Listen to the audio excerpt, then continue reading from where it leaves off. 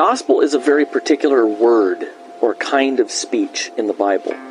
From Genesis to Revelation, the gospel is God's promise of a son who will crush the serpent's head, forgive the sins of his people, raise them from the dead, and give them everlasting life solely on the basis of his grace for the sake of Christ.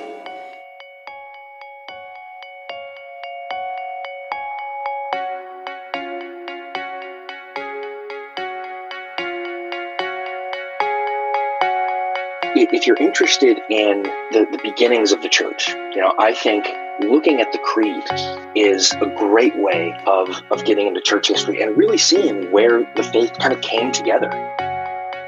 In the scripture, the way it presents discernment is actually the skill that you develop where you're able to identify goodness. And what was surprising to me is that is much the way we use the language of discernment outside of the church. The real difference, I would say, like what patriarchy teaches versus what we should believe, is that what they believe about the nature of men and women, that there is something fundamentally different about authority and submission between men and women. And that's not just like within particular relationships, but men and women in general. This is their nature. What are the duties required in the Ninth Commandment? The duties required in the Ninth Commandment are the preserving and promoting of truth between man and man. The gospel never tells us something to do. The gospel tells us about something that's been done. Hi, welcome to Theology Gals. This is Colleen Sharp, and Rachel Miller is my co-host. And we want to talk a little bit about discernment, and we've talked about that different ways at different times throughout the life of this podcast, but kind of wanted to focus on maybe some different things we haven't focused on as much. I think with the internet, there's been an increase in like discernment ministries, and I think maybe people, quote unquote, doing discernment. And I think we've kind of lost sight sometimes of what it really means and maybe how it should look in our everyday life. I looked up a bunch of dictionary stuff because I always find that really helpful. And I'm going to read a few of those and then get kind of Rachel's thoughts. But some different definitions I heard in a secular dictionary, it said the ability to judge well. And then it said in Christian context, perception in the absence of judgment with a view to obtaining spiritual guidance and understanding, which I think that's helpful because we do believe there's kind of a spiritual aspect to it. And then the quality of being able to grasp and comprehend what is obscure and the ability to obtain sharp perceptions or to judge well. I thought all those were really helpful. What do you think of, Rachel, when you think of discernment? I think it goes along with wisdom, with I guess insight as well too is kind of part of it. Like I think wisdom is a large part of it in thinking about it in the sense of Christianity and the scriptures. It's knowing the scriptures well, knowing doctrine well, and understanding so that you can compare what you read or hear to what scripture says. That's usually what I think of with discernment. Yeah, I was thinking that sometimes I think it may be used as an excuse for, one of the things we've talked about is how many things in life would kind of navigate with wisdom. They aren't black and white things. Where I think sometimes people will put some of those things under the banner of discernment. We have so many things in maybe different churches or different circles where people make these black and white proclamations on things that are just not, black and white. Mm-hmm. And I think I was trying to think back to when I was growing up. The internet wasn't like it is now. It was barely out there. And I do think things were quieter then. Yeah. Yeah. I was thinking, how did I think of discernment back then compared to kind of what it's become? Now you have discernment bloggers and some of these things out there. I think there's people on the internet that seem to think they've got the discernment keys, or they're the gatekeepers of discernment on the internet, have to make sure to go and correct anyone who may be slightly wrong. And I think one of the things that's happened because of the internet, we'll get into this later, but I'll briefly mention it now. One of the things that's happened is sometimes those secondary issues or things that should be a matter of Christian liberty are elevated as if they are the most important things. Somebody might like homeschooling. Homeschooling is the only way, things like that. And Rachel and I both homeschooled. So, but there's, some of these things that people put out there. I'd say that goes in, you can pick any topic and find people, or practically any topic, and find people that's on opposite sides of it, and are equally convinced that there's just the only right way and the other people are completely wrong. You think about homeschooling, we were told in one area that we had to put our kids in public school because otherwise we were not being salt and light, and we weren't engaging the culture. And I've had friends who were told by their church that they needed to put their kids in the church-run Christian schools. That was the right and proper way to do it. And it's just amazing to me how we can take anything and make it an essential. Yeah, and on almost any kind of issue that's out there, I'll see that on both sides, that sort of thing. I just think we have to be extremely, extremely careful. I wanted to mention that I think discernment isn't, we think of it in spiritual terms, but it also, has secular, I guess, meanings and other ways in which we are discerning. Mm-hmm. If you think of those definitions, that the ability to judge well, I like that. Mm-hmm. And how many times just through life do we kind of need that ability to judge well, to look at a situation or to look at a view? I actually had learned something from a non-Christian friend. So I was looking through these definitions. I thought, that describes this friend of mine. And he really taught me something. Anytime there is some controversy that's going on, there's so many different controversies, but I'll give an example of something that he did this with. There's a big debate in kind of science communities about nuclear energy. Okay. And you've got people strongly for it, strongly against it. I've read a lot about it, and I have zero opinion on it. But he went and listened to people on both sides of it. He went and found research on both sides. And so what he does is he takes any issue like that might be controversial, and he will judge well. He will, better than anyone I know, go to somebody that he's pretty sure he disagrees with and say, hey, give me your best argument. I really want to hear you out. And I think one of the things that's happened, especially because of the internet, and we've seen this in even the Facebook group, where there's sometimes personalities where we may be biased towards one way or the other, but not really judging well, but falling in with a group of people you like. Like I once saw somebody that was a Baptist. I thought she was convinced of infant baptism through a Facebook post. And I'm like, no. I, as much as I'd like you to believe it, and it's what I believe, you need to take time. And I don't think it's being discerning or wise to quickly come to a position. Mm-hmm. We want to take time. I mean, and so much. I mean, every single every single day you can go on social media and find out the controversy of the hour. And it's easy.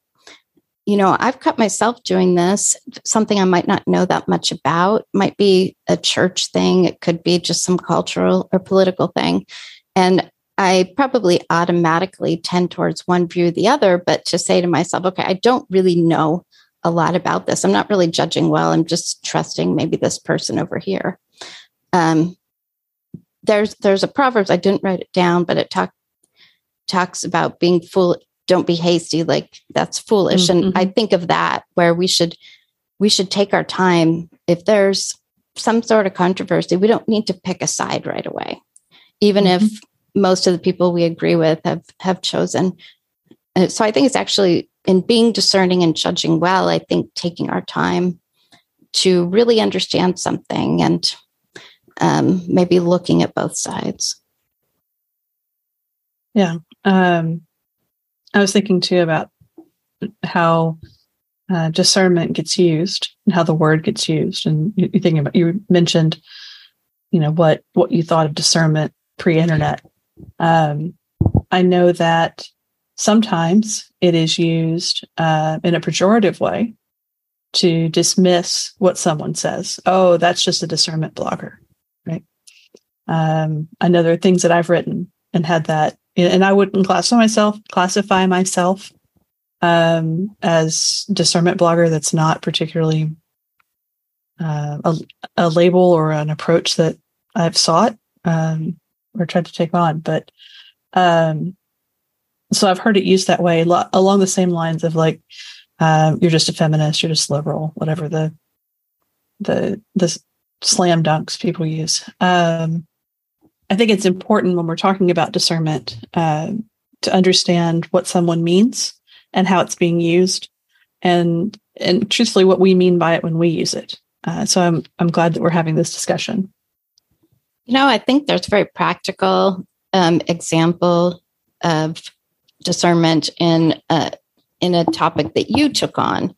And that would have been the ESS stuff, where you really dug in and you looked at what was right according to scripture, and you found examples where it wasn't correct. And I think that's just a perfect example of what it might look like. It looks, different ways in different situations, but because you dug in, because you're being discerning, you saw the seriousness of the error. I mean, you were one of the first people to start blogging about it, talking about it. I think that does have a lot to do with the approach. I know we're going to talk about this a little more as we get into it, but also in our goals in what we do and what we say, whether we are, looking for that kind of slam dunk or scoring a point for our side, versus upholding the truth and wanting to be, gracious in our understanding and helping others and protecting others from serious error or danger. I think there is something to be said about motivation. Yeah, and I think you just hit the nail on the head too where I think a lot of the stuff you see, like these so-called hot take discernment tweets or things like that, where it does come across sometimes more like I'm trying to get a point for my team. I think that was a good way to point that out. I don't remember who I had the conversation with. It could have been you and I talking. Has anyone ever changed their mind because of an internet post? And that really changed their mind because of something someone said, argued with them on the internet. And that's a good question. Have you ever changed your mind because of an internet argument? Not information you read on the internet, but one of the hot topic debates with the hot takes. Has that ever changed your mind on a topic? I don't know that it has changed mine. Right. Especially when it's at that point. And I always think about in terms of, I mean, I keep my mouth shut a lot on times I'd like to say something to somebody I think is wrong on the internet. Also discernment, yes. Right. Wisdom and discernment in that. But I've really asked myself, is it going to be fruitful for me to say anything? Probably not. It's probably they're going to, I'll tell them they're wrong. They'll tell me I'm wrong. And then we'll both walk away feeling bad towards the other person. I remember a discussion that I got into with someone. It's his early internet days, but we were doing it by email, so that's how early. And she was taking one side of an issue, and I was taking it. It was very cordial, but we were both like presenting our sides. And at a point, I said to her, look, I respect you. I've read your argument. I understand where the point you're coming from. I believe you understand my point, where I'm coming from. I'm not going to change my mind on this. And I really don't expect you to change yours at this point, but we do understand each other. So I don't really see a point in arguing further. But it was just kind of interesting that getting to that point of going, I think we're good. We understand each other, and that's okay. We're just going to have to move on. And sometimes I have had people come to me later on, if we had a cordial discussion, come to me later on and say, wow, I see now what you were saying. So it can be fruitful later on. I had some significant disagreements with my father-in-law about some things. And I adored my father-in-law. He's been gone for over 20 years now, but we had some heated but respectful discussions. And it took me years to see that I think he was actually right.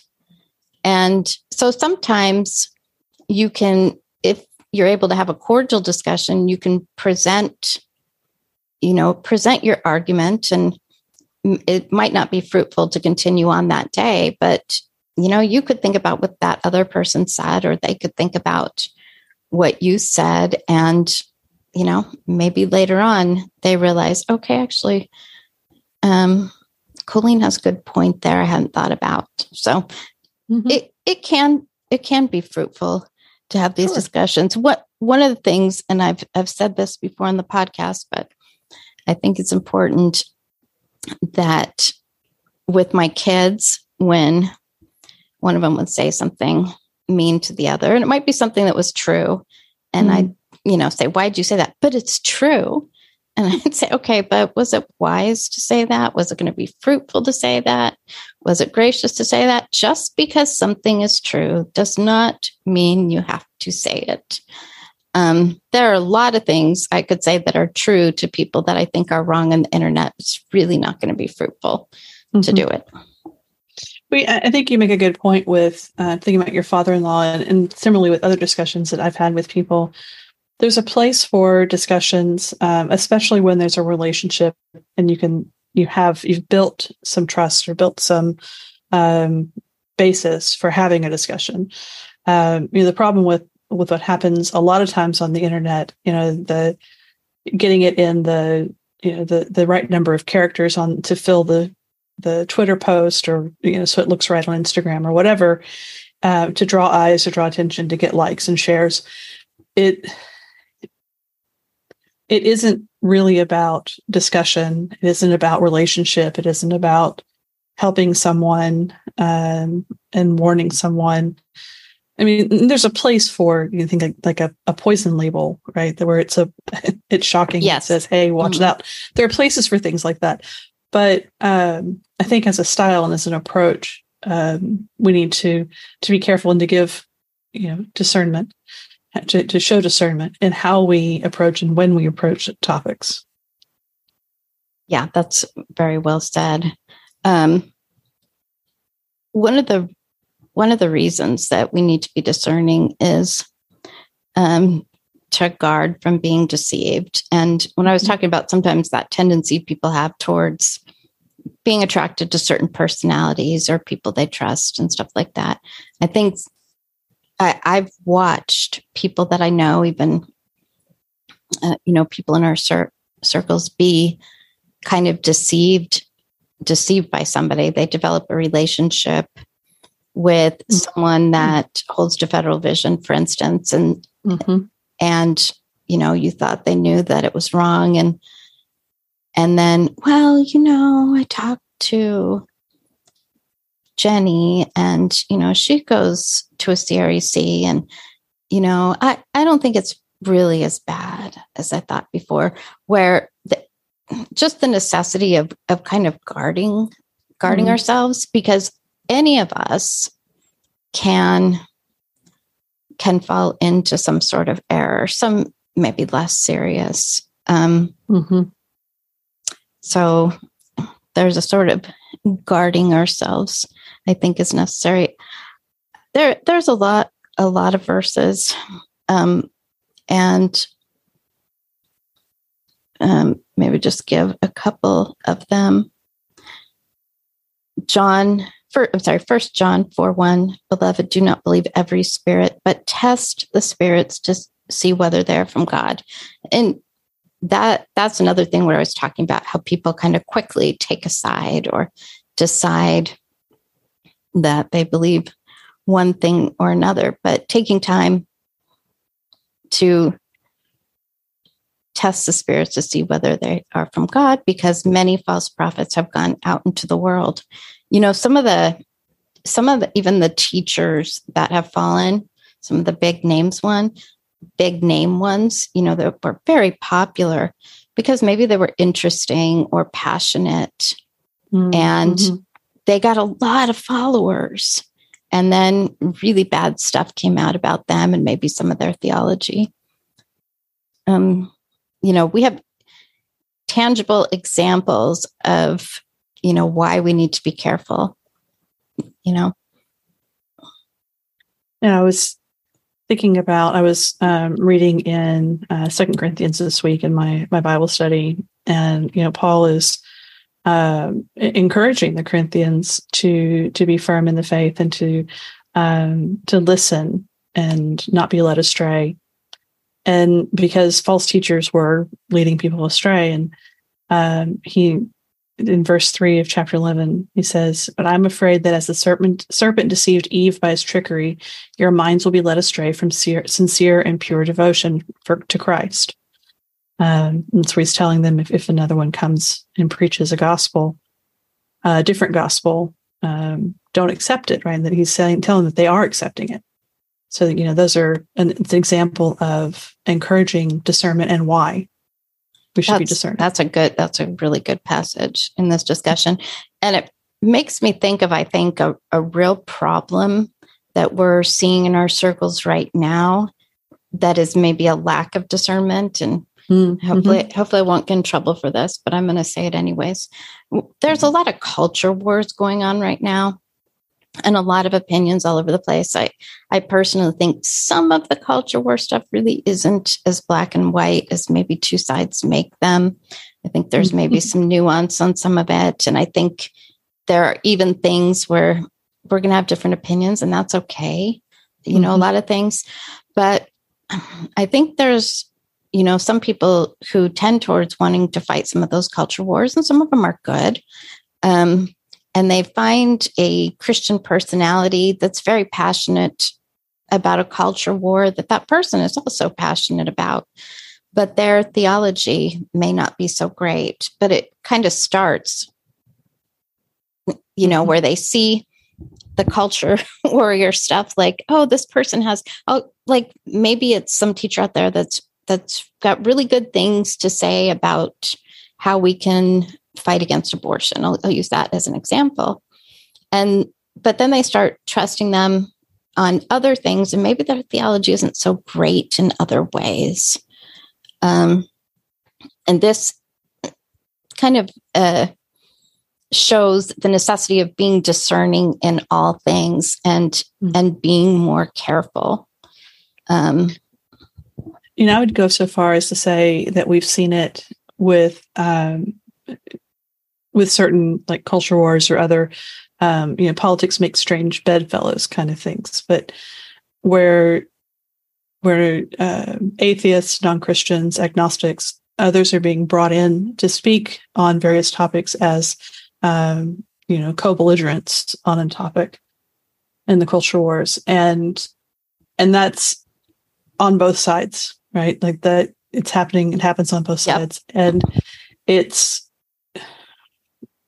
a dangerous place for us to be when we start trying to blend all of our politics with our faith, where the two become, interchangeable in our discussion. So that I said with someone recently that the logic seems to go, I'm a Christian and I believe X, and this person over here believes X too, therefore they must be a Christian, or they're on my side, and it's just it's dangerous. We get into places with people that we should be showing more care about with what we're doing. I heard somebody talk about this very thing recently, and I thought they said something that was very good. There are times, maybe on a political issue or a cultural issue, where you may very appropriately work with a non-Christian. So certainly, I'm trying to think of an example. I'll just make something up. Okay, I'm not arguing for this. I'm just making it up. Let's just say that you believe in you want to go and you want a $15 minimum wage. I'm just making this up. Okay. Mm-hmm. And so you decide you want to go talk to your senator and your state senator and congressman. I'm not saying I'm promoting this. That was the first issue that came. And you find some, atheist that lives next door and they want it too. So you go and work together, and that's perfectly fine, very appropriate. But it's when you bring in an atheist on how to fight, like who's really great at this culture war issue that's important to you also, and you bring them into the church to talk about how we can fight this culture war in the church. That's not appropriate. Or we use them to put other Christians down. And that I've seen so much of that lately. And again, both sides. I am not picking on one side versus the other on this one. Right. No, it's both sides for sure. I can think of examples both ways.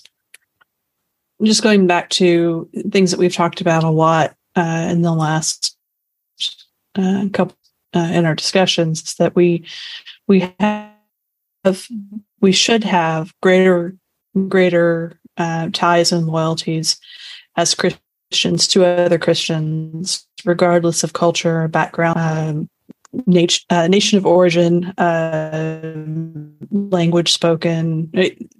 We're united because we are Christians, and that should have a more prominent place in our lives than I'll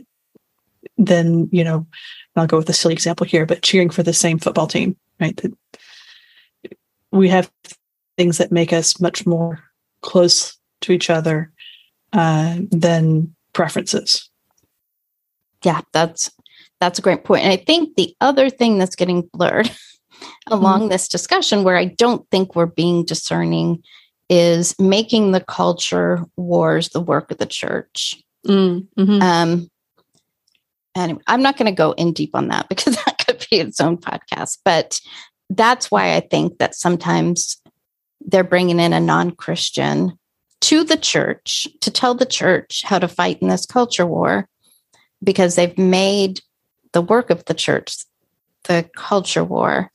And, we've talked about before what is the work of the church. And I think we got to be real careful. Colossians 2:8, I think fits very well in this discussion. See to it that no one takes you captive through philosophy and empty deception, according to the tradition of men, according to the elementary principles of the world, rather than according to Christ. I thought of another one too while we were talking, from Ephesians 4, verse 14. Paul says, as a result, we are no longer to be children, tossed here and there by waves and carried about by every wind of doctrine, by the trickery of people, by craftiness in deceitful scheming. Right, but instead we're speaking the truth in love, grow up in all aspects in Him who is the head. Because it's exactly what you were talking about, that you see this thing here by this person and it leads you this way, or you see this over here and you read this and it drives you that way. You listen to this podcast and it drives you towards this other topic. And it's not rooted in anything deeper than the latest argument. We're going to talk a little bit about how to be discerning. And from what you just said, made me think of this. So I saw some statistics recently about the number of people that don't have a good real life friend. And we need to be really careful about not making the most of our life online, which is easy to do, especially if you're a young mom. I understand that. I understand maybe that is, I know there's girls in our group that go to a small church. They just don't have friends. And I'm not saying you can't have real friends online. Rachel and I were real friends before we ever met in real life. Now we live close, but if you're able, try to cultivate some real life friendships, because I think part of being discerning, it's knowing God's word, absolutely, but it's also having friends that can gently speak truth to you. That if they see you're kind of heading down a direction that isn't good, that they can come to you and say, "Hey, I'm really concerned about, whatever." Have friends that can speak truth to you, and can help you to be discerning. There's so much about that I'm so glad that I have friends that when I'm not sure about something, I'm feeling uneasy about something, I can go to them. I know that they're wise and can speak some truth to me and keep me accountable in a gentle way. Sometimes that accountability thing has been used not in a great way in church settings, but I think that's so important. I know so many people are lonely and they just don't have a lot of friends. I know that's hard. So please read Christina Fox's book, Closer Than a Sister. I'll just say that one thing, but yes. So I think having those relationships, being involved in your church as much as you're able and cultivating relationships there, I think does help us to be discerning. It does. I was thinking about having someone who has been, a mentor in the faith for you, like someone who has been a Christian longer, maybe someone who has been through a lot in their life and can share their wisdom with you. It can be a very helpful thing if you can find someone who can encourage you in that way, and you can be an encouragement to them. You know what? Since I was a teenager, I've always had someone like that in my life, somebody older and wiser than me that I can go to. And I know we've had these discussions in the Facebook group. A lot of women really desire that and aren't, really sure how to bring that about. It's not usually like a formal thing, you go out to coffee, ask somebody at church that you respect, "Hey, can we meet for coffee?" and just get to know them, be friends. And they may become someone that you can go to in that way. So knowing God's word, that's kind of an obvious one on how we can be discerning. Psalm 119:66, "Teach me good judgment and knowledge, for I believe in your commandments." And there's that kind of being able to judge well idea.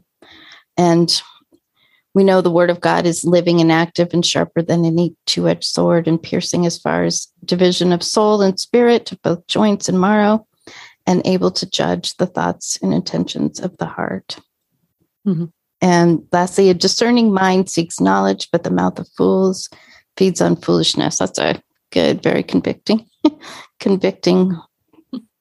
verse. So I think all of us know in that general way, from knowing the Word of God helps us to be discerning. But I think we also need to be wise. And I'm going to say something about this and then let Rachel talk about something about this.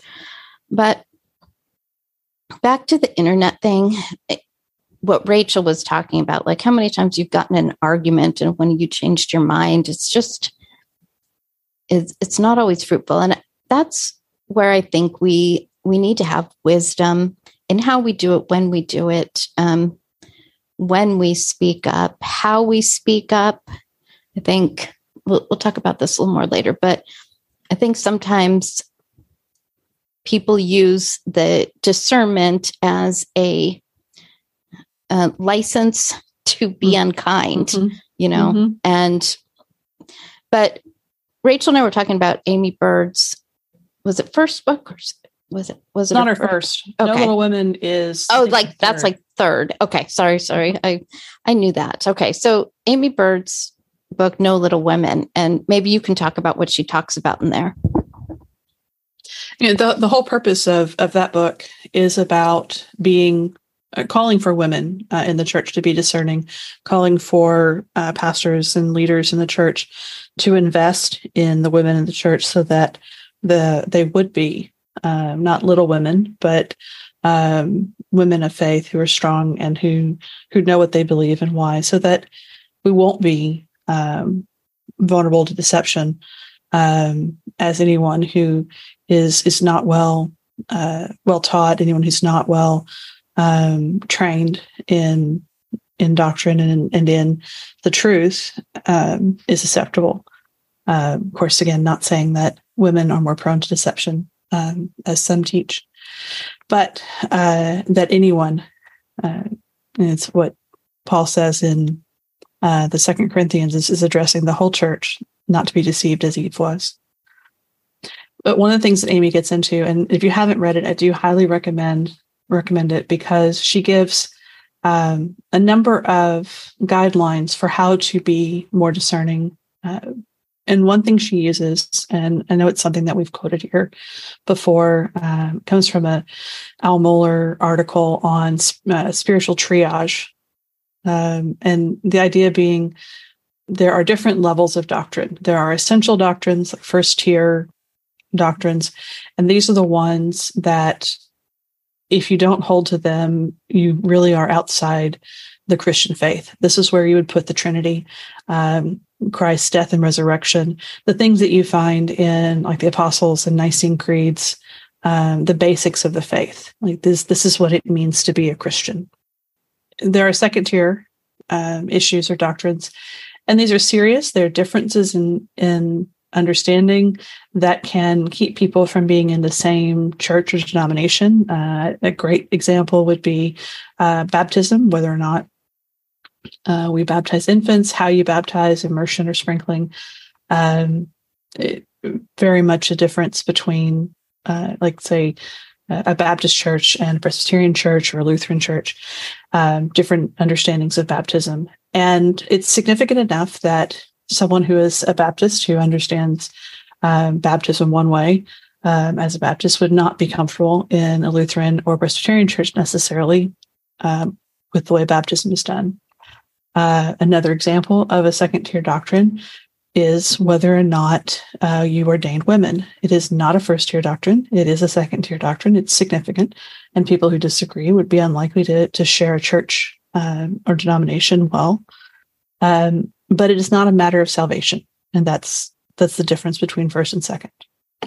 Third-order doctrine, third tier, these would be things that, these are differences of opinion. These may be worship style, or I'm trying to think. Maybe even eschatology. You might have eschatology, in your own church. That in our church, I've done a survey and asked everyone, but I'm sure we have people that are millennial and maybe post millennial or Sure.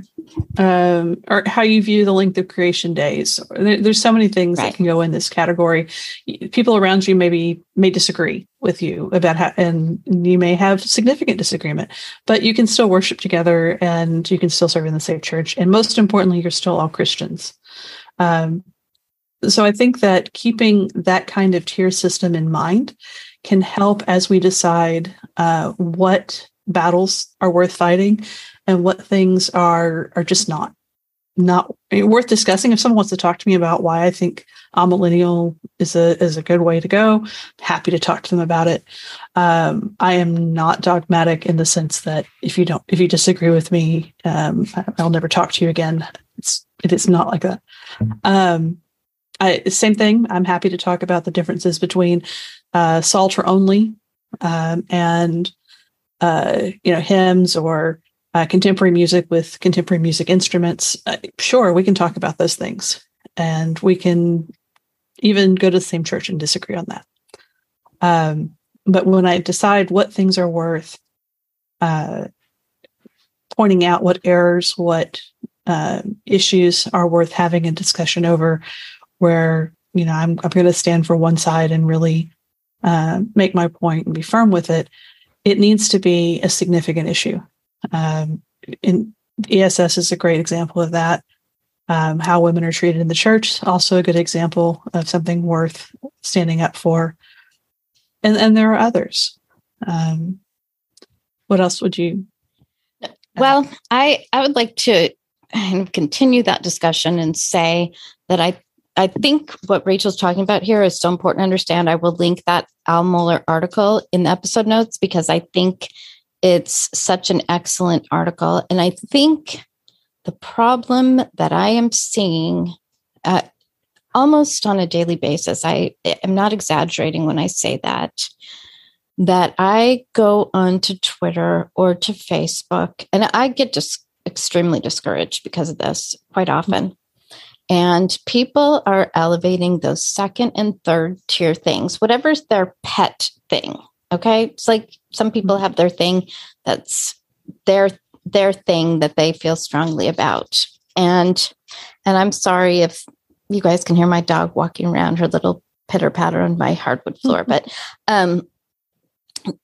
is they'll take that, whatever that second or third tier thing that they've decided is so important. We've seen this where people do some new statement, that they're signing, where this has become, and they're making it as if it's an essential thing to the point that they will write off people that are not on the same side as them.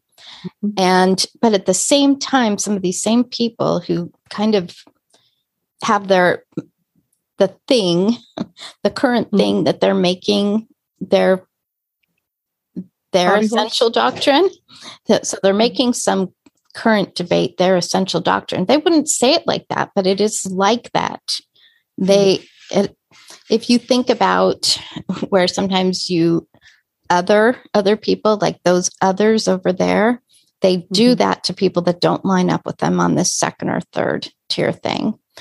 But then at the same time, and I'm going to give 2 examples of how this has happened, where they will actually unite with people who have who really have essential doctrine issues. We've seen this with ESS. We've seen this with Federal Vision.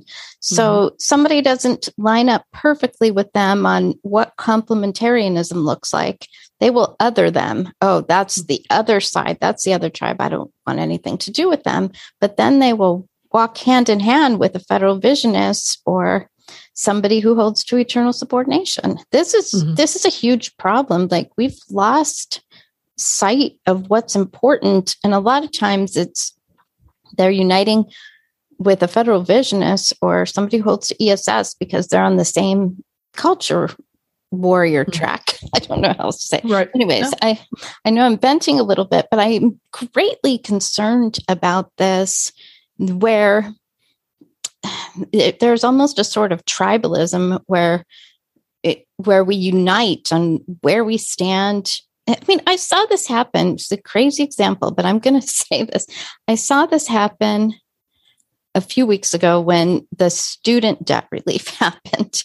And people felt really strong for Christians, really strong for it, really strong against it. And I'm not saying they were making that an essential doctrine, but they were making it a Christian thing. It's Christian to do it. It's Christian to not do it. And they're uniting with people over that. But, we do that and then we forget about the things that are truly important. Hopefully people understand what I'm saying.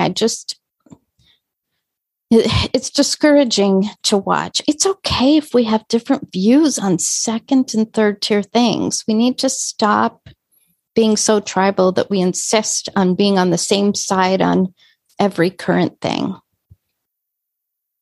I would go so far as to say if our posts and the things that, especially since we're talking about social media, if the things that we're posting on social media, especially regarding, say, culture or politics or anything that is not a first-tier doctrine at this point, that you're so adamant about it and ugly about it that people would be uncomfortable sitting next to you to worship with you. Not because you have pointed out an error of first level and they just don't want to hear error. But if you're really on second and third tier doctrines or not even tiers, but on something outside of faith, and you're so harsh and ugly about it that people aren't uncomfortable sitting next to you in church, I think we need to talk about and think about what we're doing. Amen. Amen to that. And this is a good segue into the fact that we're still called to be gracious and charitable. Being discerning is not a license to be a jerk. And there's Amen. These things that happen. Some of you may have seen the big old argument about whether we should be winsome or we absolutely shouldn't be winsome and this sort of thing. And part of being discerning and being wise is knowing how and when and what thing is important to talk about. But I think we can if there's a strong error, I think we should strongly state it, but we don't have to be a jerk about it. We're still called to the fruits of the Spirit, to love, joy, peace, patience, kindness, goodness, self-control. We're still called to those things, even when the other person is wrong. And I think we need to be more careful. But so I wanted to give an example of something I saw in everything that I've been talking about. I'm going to let Rachel talk about the Ninth Commandment, the Westminster Larger Catechism, which I encourage everyone to go read. I know I've told people to do that before, but I actually reflect on it a lot. But we need to be careful not to assume the worst of people. So I saw a situation, I told Rachel about it earlier. This was months ago. But there's kind of two different groups of people. They're all Christians. There's one group that, is known for certain things, another group that's known for certain things. And so somebody from one of the groups put a tweet out, and the other group put the absolute worst spin on what this person said. They assumed the worst, which I actually think is contrary to the Ninth Commandment. They assumed the worst. They put the worst spin on it. They were ugly to this person. Now, I think it was wrong the way that they did. Somebody in the group that was ugly said something that was absolutely wrong according to an essential doctrine. They said that what they said was a clear error on the Trinity. And some people were mean to him, about it. And some people came and were careful, said, hey, brother, I'm not sure you meant to say this because that would mean that you're promoting this Trinitarian heresy. Maybe you need to think about that, repost it. You may have accidentally done that, which I actually think was the right way to do it, to not assume the worst, should assume the best. But some of the same people that were so ugly to the first person called for grace and charity to the second person because the second person was in their little tribe.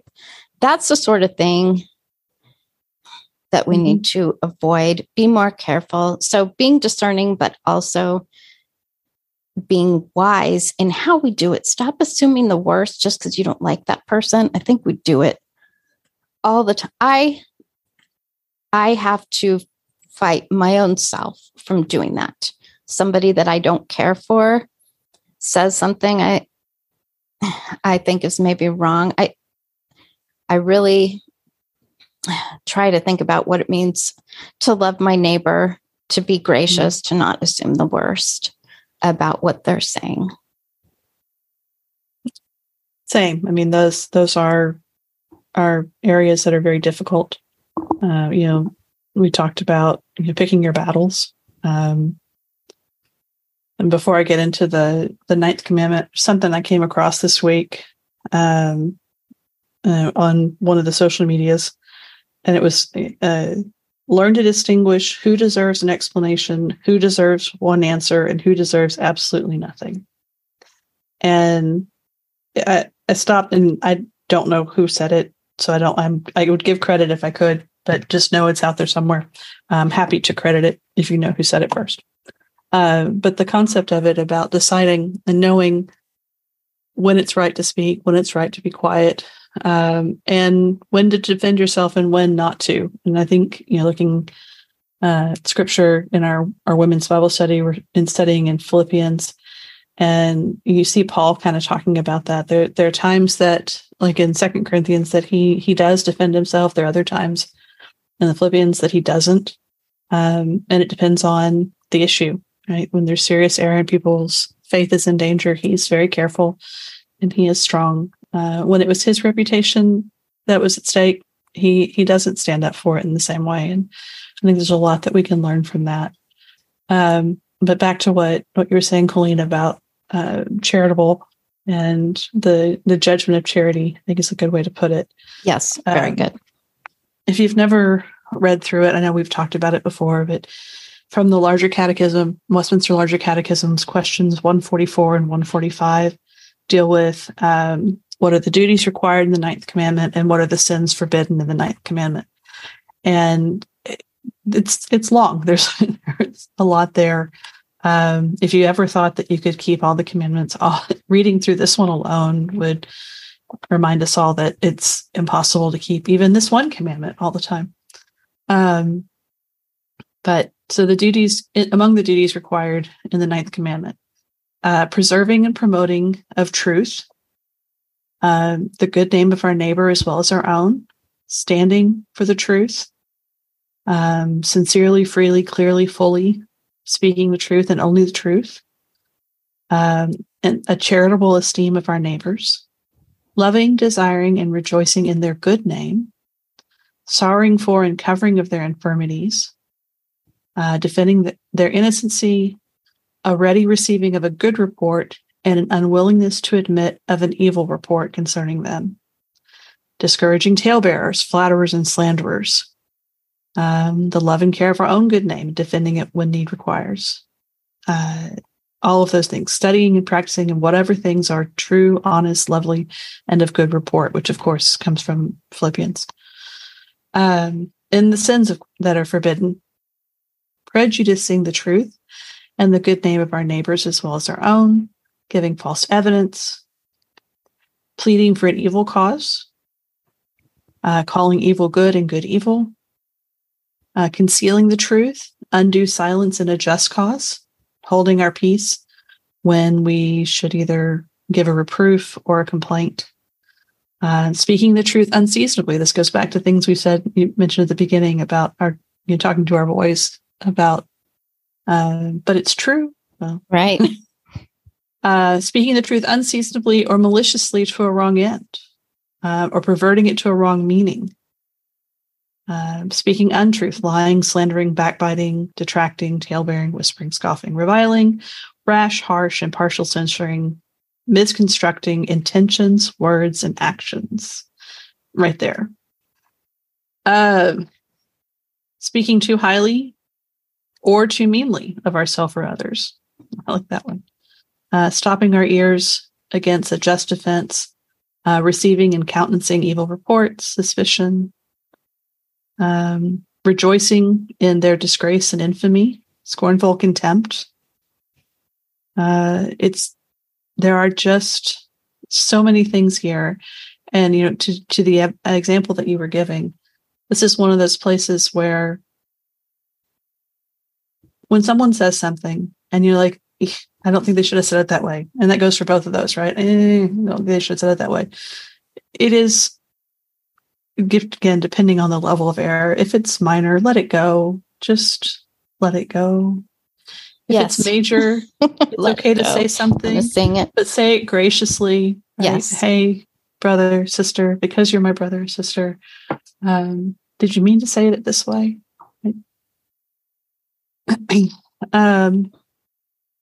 And so as best as possible, trying to put the best spin on things, but also being willing to recognize when someone who we would say is in our camp is saying something wrong, being willing to say, yeah, it's wrong. They shouldn't say that. The standards that we have are absolute standards. They are not dependent on whether or not we like the person. And what we're called to isn't dependent on whether or not we like a person. Truth is truth, regardless. Yeah. And somebody that might be wrong on some things doesn't mean they're wrong on everything.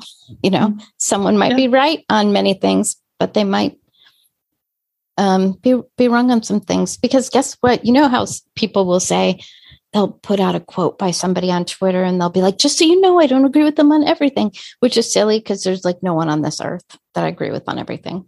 Even my husband is wrong about mushrooms. I mean, I'll just state it right here. Yeah, we don't agree with there's no person on the face of the earth that agrees with me on everything. And I did want to say, I think this is maybe a way to be discerning, that there are ways to have fruitful discussions. Mm-hmm. There's this group of scientists that have these really, really fruitful discussions. I've learned so much from them. And I wish I could see more of it in Christian circles, because these are just scientists. A couple of them are Christians, but most of them aren't. And so, there was a discussion about the wind turbines, okay, which I know very, very little about. I know a lot more about it now, too. In fact, there's a video that goes around Twitter every once in a while, and it's a heartbreaking video. I love animals so much, where a large bird got killed in the wind turbine. So what tends to happen is, this is why they're bad, blah, blah, blah, blah. So anyways, this was a discussion about them, and this group of, and by the way, wind turbines is very low on the list of things that kills birds, actually, as I learned. And there may be some things to prevent so much of that and blah, blah, blah. But what they do is actually really listen to the other person, which I think that's one way to make your conversation more fruitful, is even if you fully disagree and you know that nothing is going to change your mind, taking time to really understand the other person's position will actually help you to be able to talk to them in a fruitful way. Mm-hmm. If they're wrong, if you really understand, then you can be like, okay, I see where you're misunderstanding. So let me, explain it. But we don't do that. And Rachel, I used to be like, I never block anybody, but a couple of weeks ago, I wrote something really minor. I don't really do a lot of controversial stuff on social media. And some guy, never seen him before in my life on my Twitter, comes and says the most rude thing. You know what I did? I blocked him because he didn't deserve any answer from me. And sometimes for your own mental health, and because it's obviously not going to be fruitful, somebody comes and just is a jerk to you. Sometimes that's discerning, to discern who you're going to respond to and who you are not. That's what Proverbs says, right? Answer a fool according to his folly. Let's be wise in his own estimations. Do not answer a fool according to his folly. Let you be like him. And the wisdom is knowing the difference. Like when do you do one and when do you do the other? Yeah, I think of that passage all the time. And, two verses that I wanted to end with, just as encouragement as far as like how we treat others and what our attitude should be. One is Philippians 4:5, let your gentle spirit be known to all. The Lord is near. And then Ephesians 4, all bitterness, wrath, anger, clamor, and slander must be removed from you along with malice. Be kind to one another, compassionate, forgiving each other, just as God in Christ has forgiven you. And I just wanted us to end on that, focus on being kind and gentle. And you know what that verse doesn't say? It doesn't say be kind if the person is right or if the person agrees with you. It's be kind to one another. Mm-hmm. So, well, I hope this was encouraging. A lot of this I'm reminding myself of. Same. And very honestly, been very, very discouraged by just, I think the thing that's been discouraging for me is seeing two people that I like treat each other poorly. It's really hard. Mm-hmm. Hard to see that. And remembering, I think that I'll end with this last thing, is that as Christians, our unity is in Christ. It's not in politics. It's not in the culture wars. It's not in whatever the current thing is. It's in Christ, and be mindful of that. So we'll see you next time.